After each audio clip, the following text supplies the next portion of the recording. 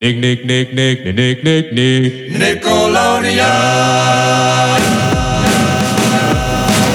From Nickelodeon Studios in Burbank, California, this is the Nickelodeon Animation Podcast. Hey, I'm your host, Hector Navarro. Welcome to the podcast. My guest today is known for his unmistakable characters on Saturday Night Live and his insanely likable voices on shows like Chosen, Aqua Teen Hunger Force, We Bare Bears, The Simpsons, and movies like Monsters University, Inside Out, and The Secret Life of Pets. And now he's playing the pluckiest little evergreen tree in the upcoming Nickelodeon Christmas movie, Albert. I'm a huge fan and cannot wait to talk to drunk uncle himself, Bobby Moynihan.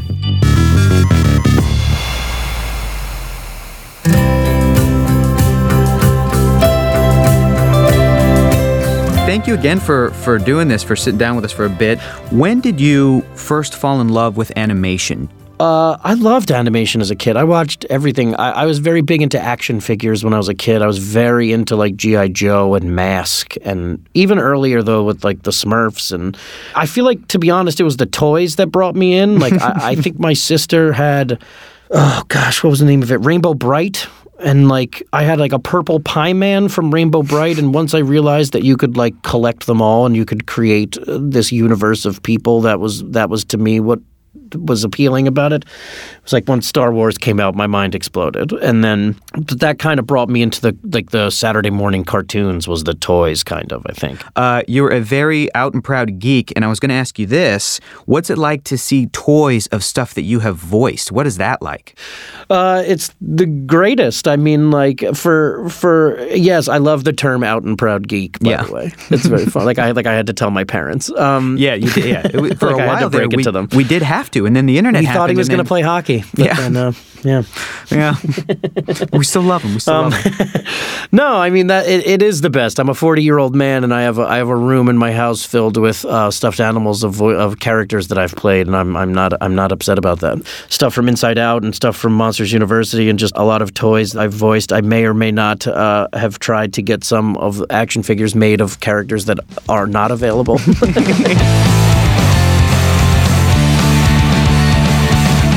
When did you know, I'm going to do comedy for a living? I have to do this.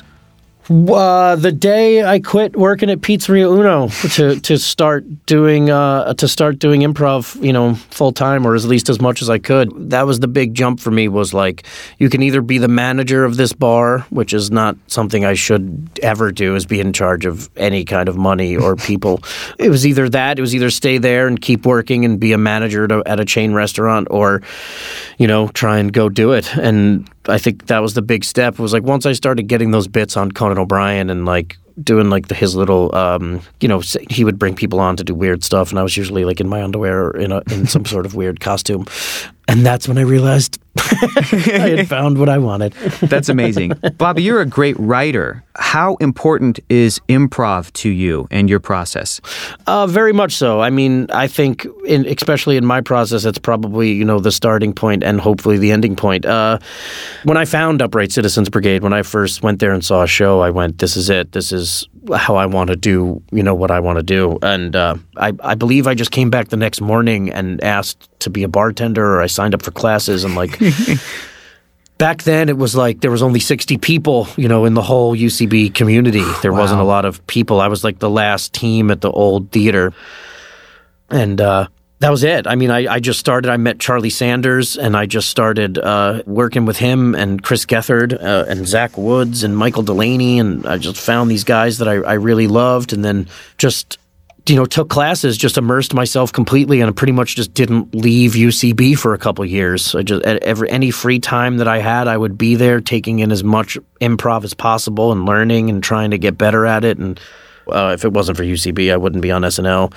If it wasn't for UCB, I wouldn't have friends. It's given me a lot of stuff in my life that I'm very, very thankful for. But as far as improv goes, I mean, improv taught me it's really hard to do, but if you go up on stage every night with people that you trust and you make things up, you can get to a really beautiful, insane place that you never would have gotten by just sitting down and trying to write something, 8 minds thinking exactly alike. And I was on a team called Police Chief Rumble, and at one point, I was also on the Stepfathers too, but at one point with Police Chief Rumble, like, people would just step out before the other person started talking. Like, we knew each other so well, and we were a very silly group, and we knew it's like you could go for a trust fall and someone was going to catch you, no matter what, if that makes sense. Yeah. But that's the part of improv that I love, and it helps a great deal. I mean, starting most of my favorite sketches from SNL started off with 2 idiots in a room at 3 o'clock in the morning, just improvising and doing stupid stuff or making fun of somebody that we saw in the cafeteria or walking by, and then all of a sudden you're doing it on live television.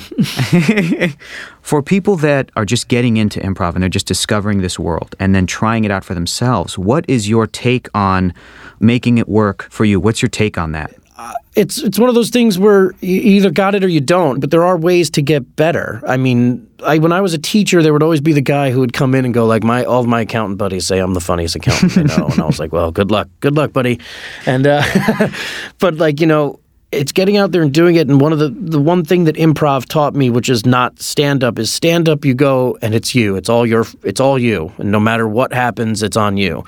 But improv taught me you get up there and you trust other people, and other people are going to be funny, and you don't have to be the star of the show. As a matter of fact, you shouldn't be. In improv, it's the team that's the star of the show, and you do it so much, and you become so accustomed to the rules of it, and like it seems like there's no rules in improv, but there are, and there's a structure to it. And once you know that, and once you're with people that can do it really, really well, and you take it seriously, you get really good. I mean, you spend, I think I've said this before as a joke, but I truly mean it. You spend, 10 years of your life in the back hallway underneath a grocery store making dumb sounds, and and then, you do it long enough, you trust these people that they're not going to tell everyone what you sound like. And you just get there, For me, doing improv was not necessarily about doing improv. It was more about becoming friends with really, really funny people. And then the improv just comes out of that. That was the nugget. That's beautiful advice.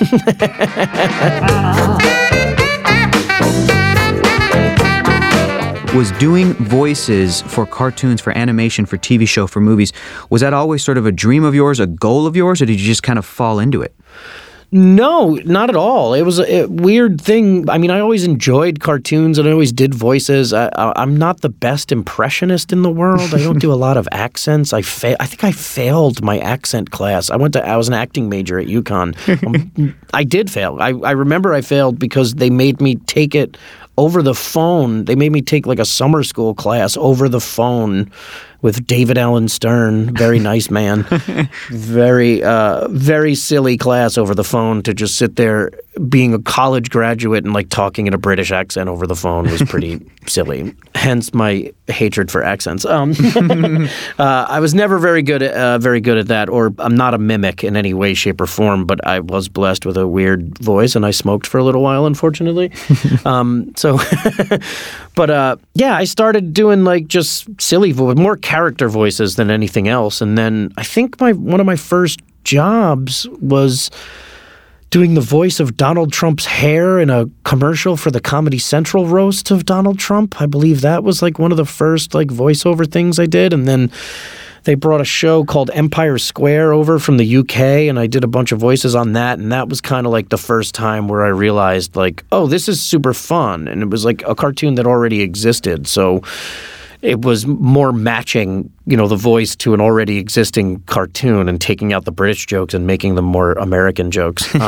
But like that process I enjoyed a great deal, but I didn't really think anything of it at the time. And then after that show aired and I started getting excited about animation and then sought it out as much as possible, and I've gotten pretty lucky in the past few years with it. What do you love most about going into a booth and being told, okay, you can go ahead and play now, you're doing a voice? What is it that you love most about that?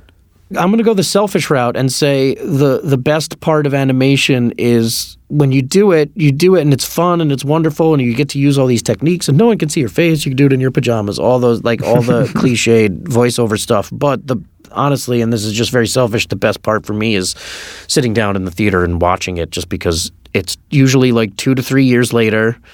you kind of don't remember what it was about, or you remember most of it, and then you just see the work of these amazingly talented animators that make it look beautiful, and the timing and the pacing between certain cartoons and how that fits. And all I'm doing is sitting in front of a mic and saying crazy stuff, and there are thousands of people that are working very, very hard otherwise, from sound engineers to, the artists and everybody who gets everything else done.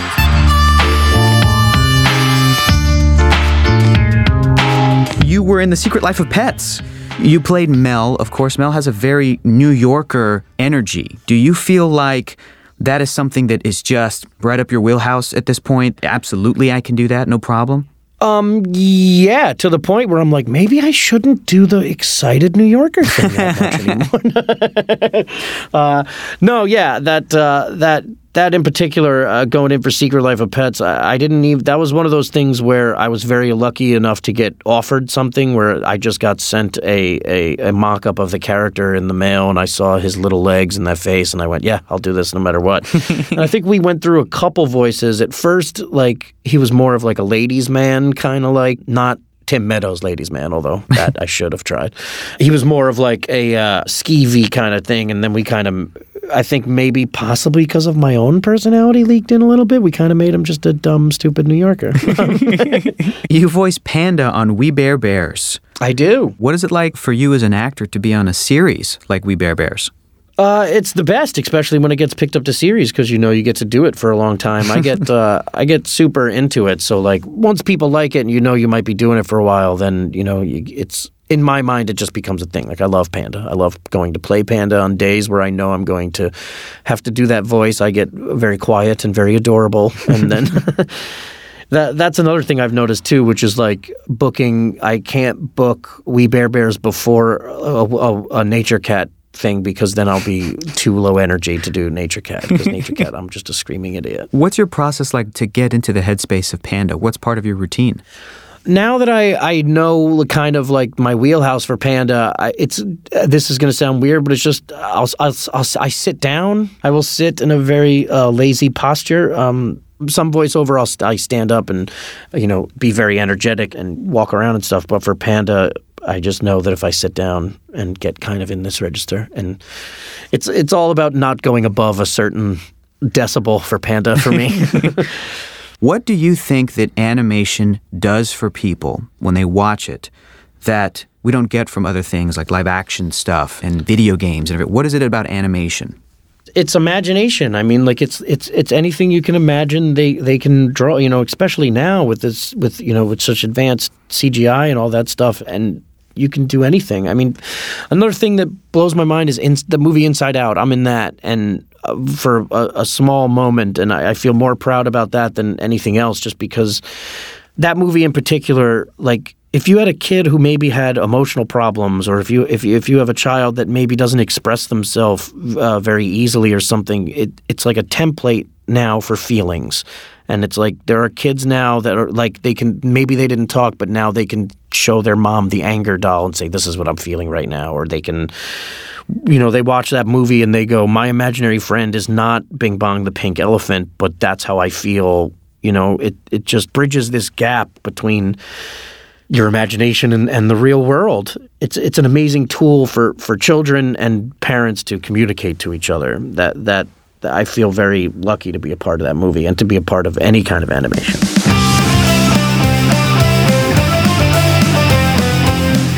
Talk to me about, this is so cool, you are now going to become one of the many actors that are part of a Christmas special. Of course, I'm talking about Albert. And you're voicing the main character. That's the best. What has that been like? It's been amazing. It's been super fun to get to. There's a lot of great people in the cast: Rob Riggle, Sashir Zameda, Judah Friedlander. A lot of awesome people, but also just it's loosely based, I believe, on a tree trying to be the Rockefeller Center Christmas tree, although I believe it's called something else. But growing up here in New York and seeing that tree every year, and that now for the past 8 years working in a building directly outside of it and seeing the Christmas tree lighting from Lauren's office every year. And wow. I have very strong feelings and memories of this tree, and I will for the rest of my life. I met the Muppets for the first time while lighting that tree. SNL means a lot to me, so to be able to do this animated project essentially about what I feel like is the animated version of me trying to get SNL. It was something that I was very excited about. And it's also the idea of having something that kids can watch every Christmas and maybe grow up on is very, it's mind-blowing. Nice. If anyone says you're not Christmassy enough, send them to me. Break a branch! And not literally! Just an expression! Trunk in, branches out, be the tree. So Albert wants to be the Empire City Christmas tree. When did you go, this is me hoping to get on SNL? This is the underdoggiest story of all the underdogs, and that's me. Was that pretty early on, or? They said, do you want to do this thing for Nickelodeon Animation? I said, yes, I'm in. And then they kept going, and I kept saying, yes, I'm in. Very early on. I believe when it was first pitched to me, it actually was the Rockefeller Center Christmas tree, and then that changed. Maybe they couldn't get the rights. I could talk to Lauren if you need me to, but I don't know if it'll help.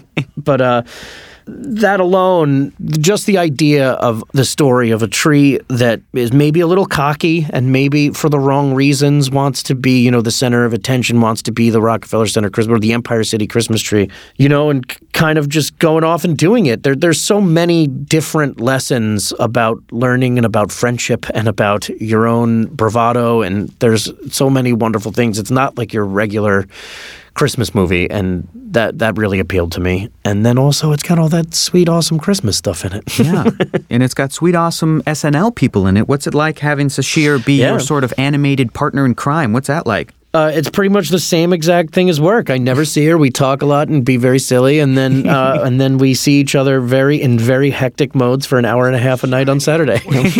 Albert's gonna be the Empire City Christmas tree. Maybe you've heard of it. Well, you don't say. The most famous Christmas tree in the whole dang universe. Guys, we should roll. Well, not the universe, not the whole thing, just the world. Oh, don't be modest, Albert. Yeah, don't be modest, Al. You're the Empire City Christmas tree, Al. Everyone loves you, Al. Oh, that's because the truly perfect Christmas tree, like moi, radiates. What are you hoping that families take away after they watch Albert together? I hope that they say, that was amazing, I love you all, let's meet here again next year and do this again. And then they watch it again every Christmas, and they learn and grow and have friendships and loves that lasts forever. That's beautiful. That's what I wish for everyone. That's really beautiful. You got to sing a song in this, too. Was that something sorry. Did you why are you apologizing? Was it your idea? Did you pitch that? Or did they bring this to you like, Bobby, we got to get you to sing?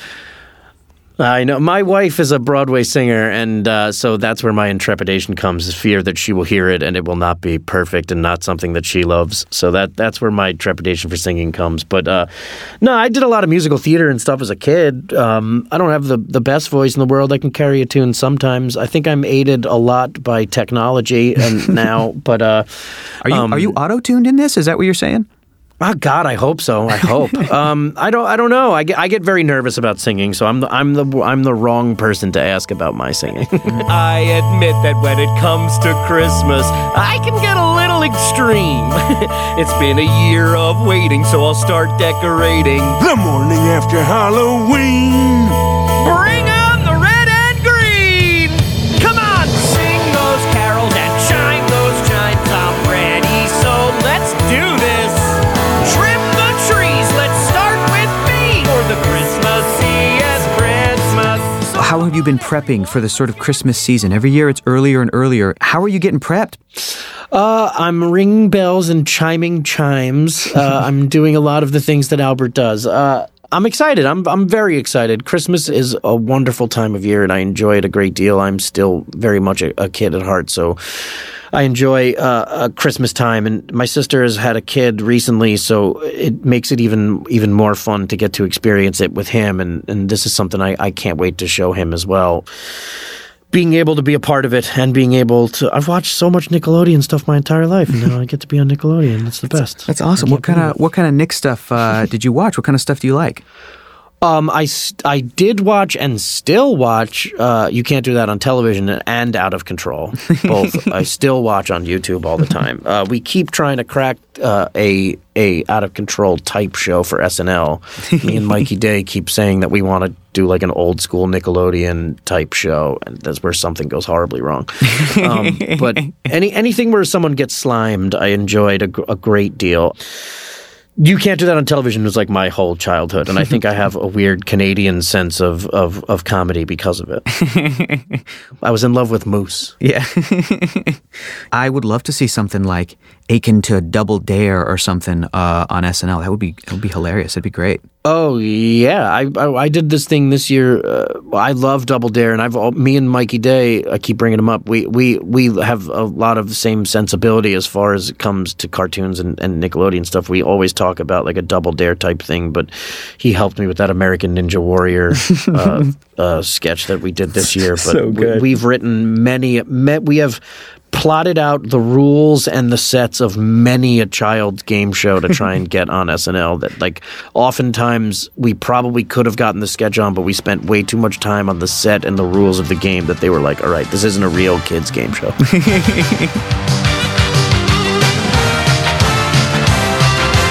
What's the reaction like when people find out that you, Bobby Moynihan, do the voices for some of these characters that they love? What is it like when little kids find out? That's the best. I mean, my friends' kids watching like Nature Cat or watching We Bare Bears and like soon to be other stuff that I can't say yet, but like that's what excites me is like my good friends having their kids watching it makes me really happy. My sister's kid watches it and like he'll hear my voice and he just kind of freaks out. He also kind of doesn't care anymore. I went to Comic-Con this year for We Bare Bears, and I realized how many awesome We Bare Bears fans there are out there, and like that's really sweet and wonderful. And there was a couple people dressed up as Panda, and that's when you freak out and you go like, this is the best. Plus, Daniel Chang is just a genius. The guy who created We Bare Bears is just he's a genius. When it comes to animation, that man is an absolute genius. What was Comic-Con He worked like? on Inside Out as well. Yeah, definitely. Yeah, he worked on Inside Out. He actually, I think he designed my character for Inside Out. Forgetter Bobby? Forgetters, and then yeah.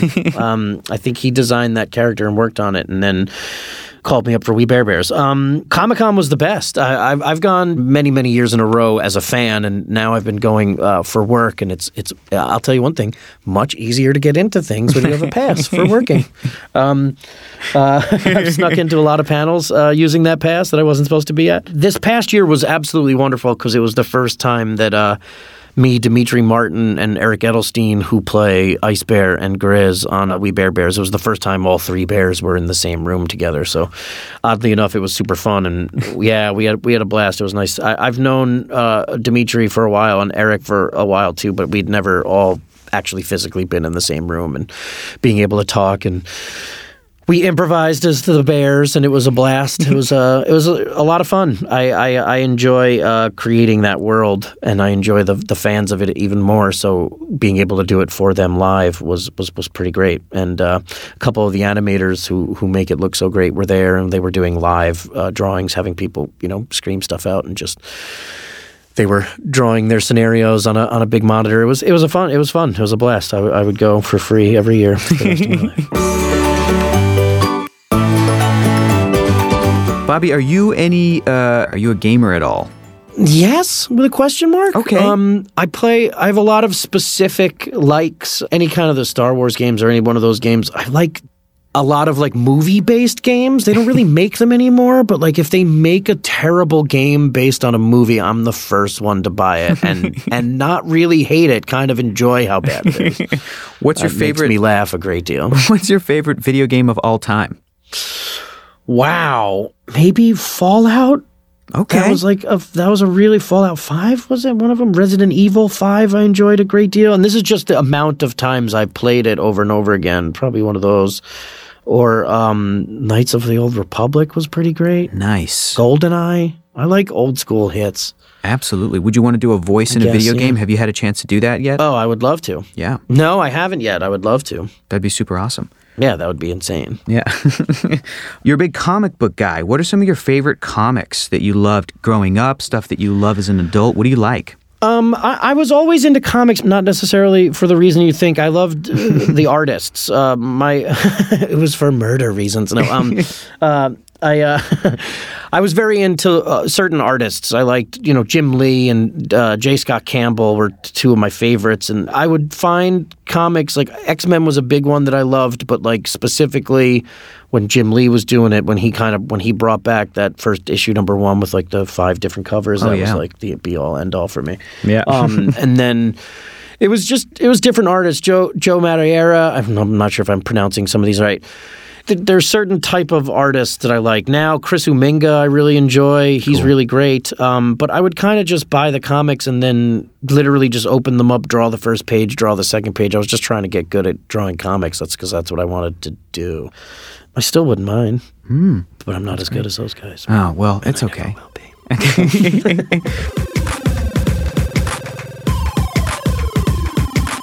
I love Comedy Bang Bang. Who is Forval? Thank you, Mr. Lipton.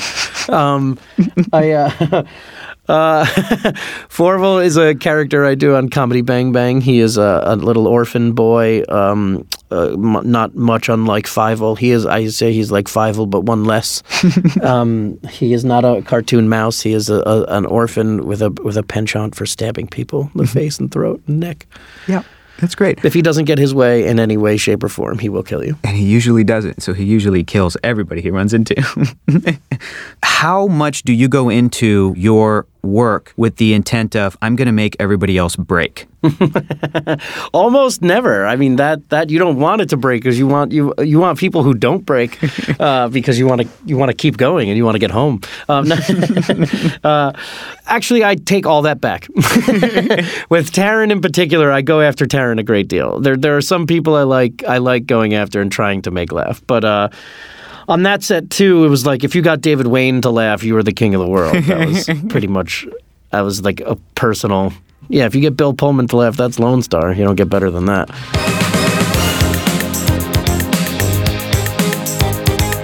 Bobby, when are we going to get a Drunk Uncle movie? When is that going to happen? God, I wish. I feel like it would just be 2 hours of non sequiturs and racist jokes. So I don't know if people want to see that. Now's the time. You got to put it out. Now's the time. That being said, I could start shooting it tomorrow. I have the plot. I have everything in my head. I think it was established once that Drunk Uncle was an exterminator. So in my mind, it starts off with his birth, literally his birth. And he's accidentally gets drunk the first day he was born, and he loved it. And then it's just his whole life. And while he's exterminating, he finds an alien spaceship. And he has to save the world or something. I don't know. And we'll figure it out. Done. And $100 million opening. Yeah. And that's incredible. Yeah. That's so great. Where did Drunk Uncle come from? You mentioned that Mark Payne was a guy that you worked with. Is Drunk Uncle an actual drunk uncle of yours? No, I have an Uncle Mike, and he's wonderful. He's a very nice man. He is nothing like that. I credit Drunk Uncle in part to Colin Jost, my father, and Chris Gethard. Chris Gethard and I used to do a bit at UCB. There's a bar near UCB called McManus, and I would pretend to be very drunk and sad rapper, and it would make Chris Gethard laugh. And I don't drink very often, and I wasn't drinking pretty much at all at the time. So I would just pretend to be really, really drunk and upset and cry, but I would always do it while rapping for some reason. And people would get concerned and ask if I needed a ride home, and Chris would go like, he's fine, I'm going to get him. And it was just this weird bit. It was just this weird bit to make Chris Gethard laugh. And then when I got SNL, we had to write down names of characters that we had, and I just wrote down Drunk Uncle. I don't know why I did it. I don't know what made it change from drunk rapper to drunk uncle. I just maybe thought it was funnier. And then, 2 or 3 years into SNL, Colin just came up to me one night at 5 a.m. and was like, do you have anything for update? And I was like, I don't know, maybe this drunk uncle thing. I do a drunk guy, okay. And then it kind of, when I said uncle, Colin kind of put in the dad jokes or, that kind of stuff, and just Then we started talking about my dad and Archie Bunker and stuff like that. So it's kind of just all came from that. Just it's pretty much just that person in your family that means well and is probably a nice person, but their terminology is outdated and their ways of thinking may need to be updated. Absolutely. And they don't understand technology. They may need to watch Inside Out or We Bare Bears a little bit more. Correct. You're a fantastic rapper, by the way. I've seen you rap. You're great. Thank you. I did a show called Chosen about a gay white rapper, but I did not do any of the rapping. That was the creator. That was Grant. If I gave you a topic like, say, Christmas, would you be able to rap for us a little bit? Freestyle rap? Yeah, Absolutely Bobby. not. Oh. I'm terrified of freestyle rapping is quite possibly the hardest thing to do in the improv community. I mean, it's crazy. Yeah. Well, to do it at one point in my life, I was a phenomenal freestyle rapper. At that point, that ship has sailed. I also got to do a movie with Method Man and saw him freestyle, and I was like, yep, I'm never doing that again. It's just rude. Oh, great. And I have another reason to be mad at Method Man for taking away Bobby.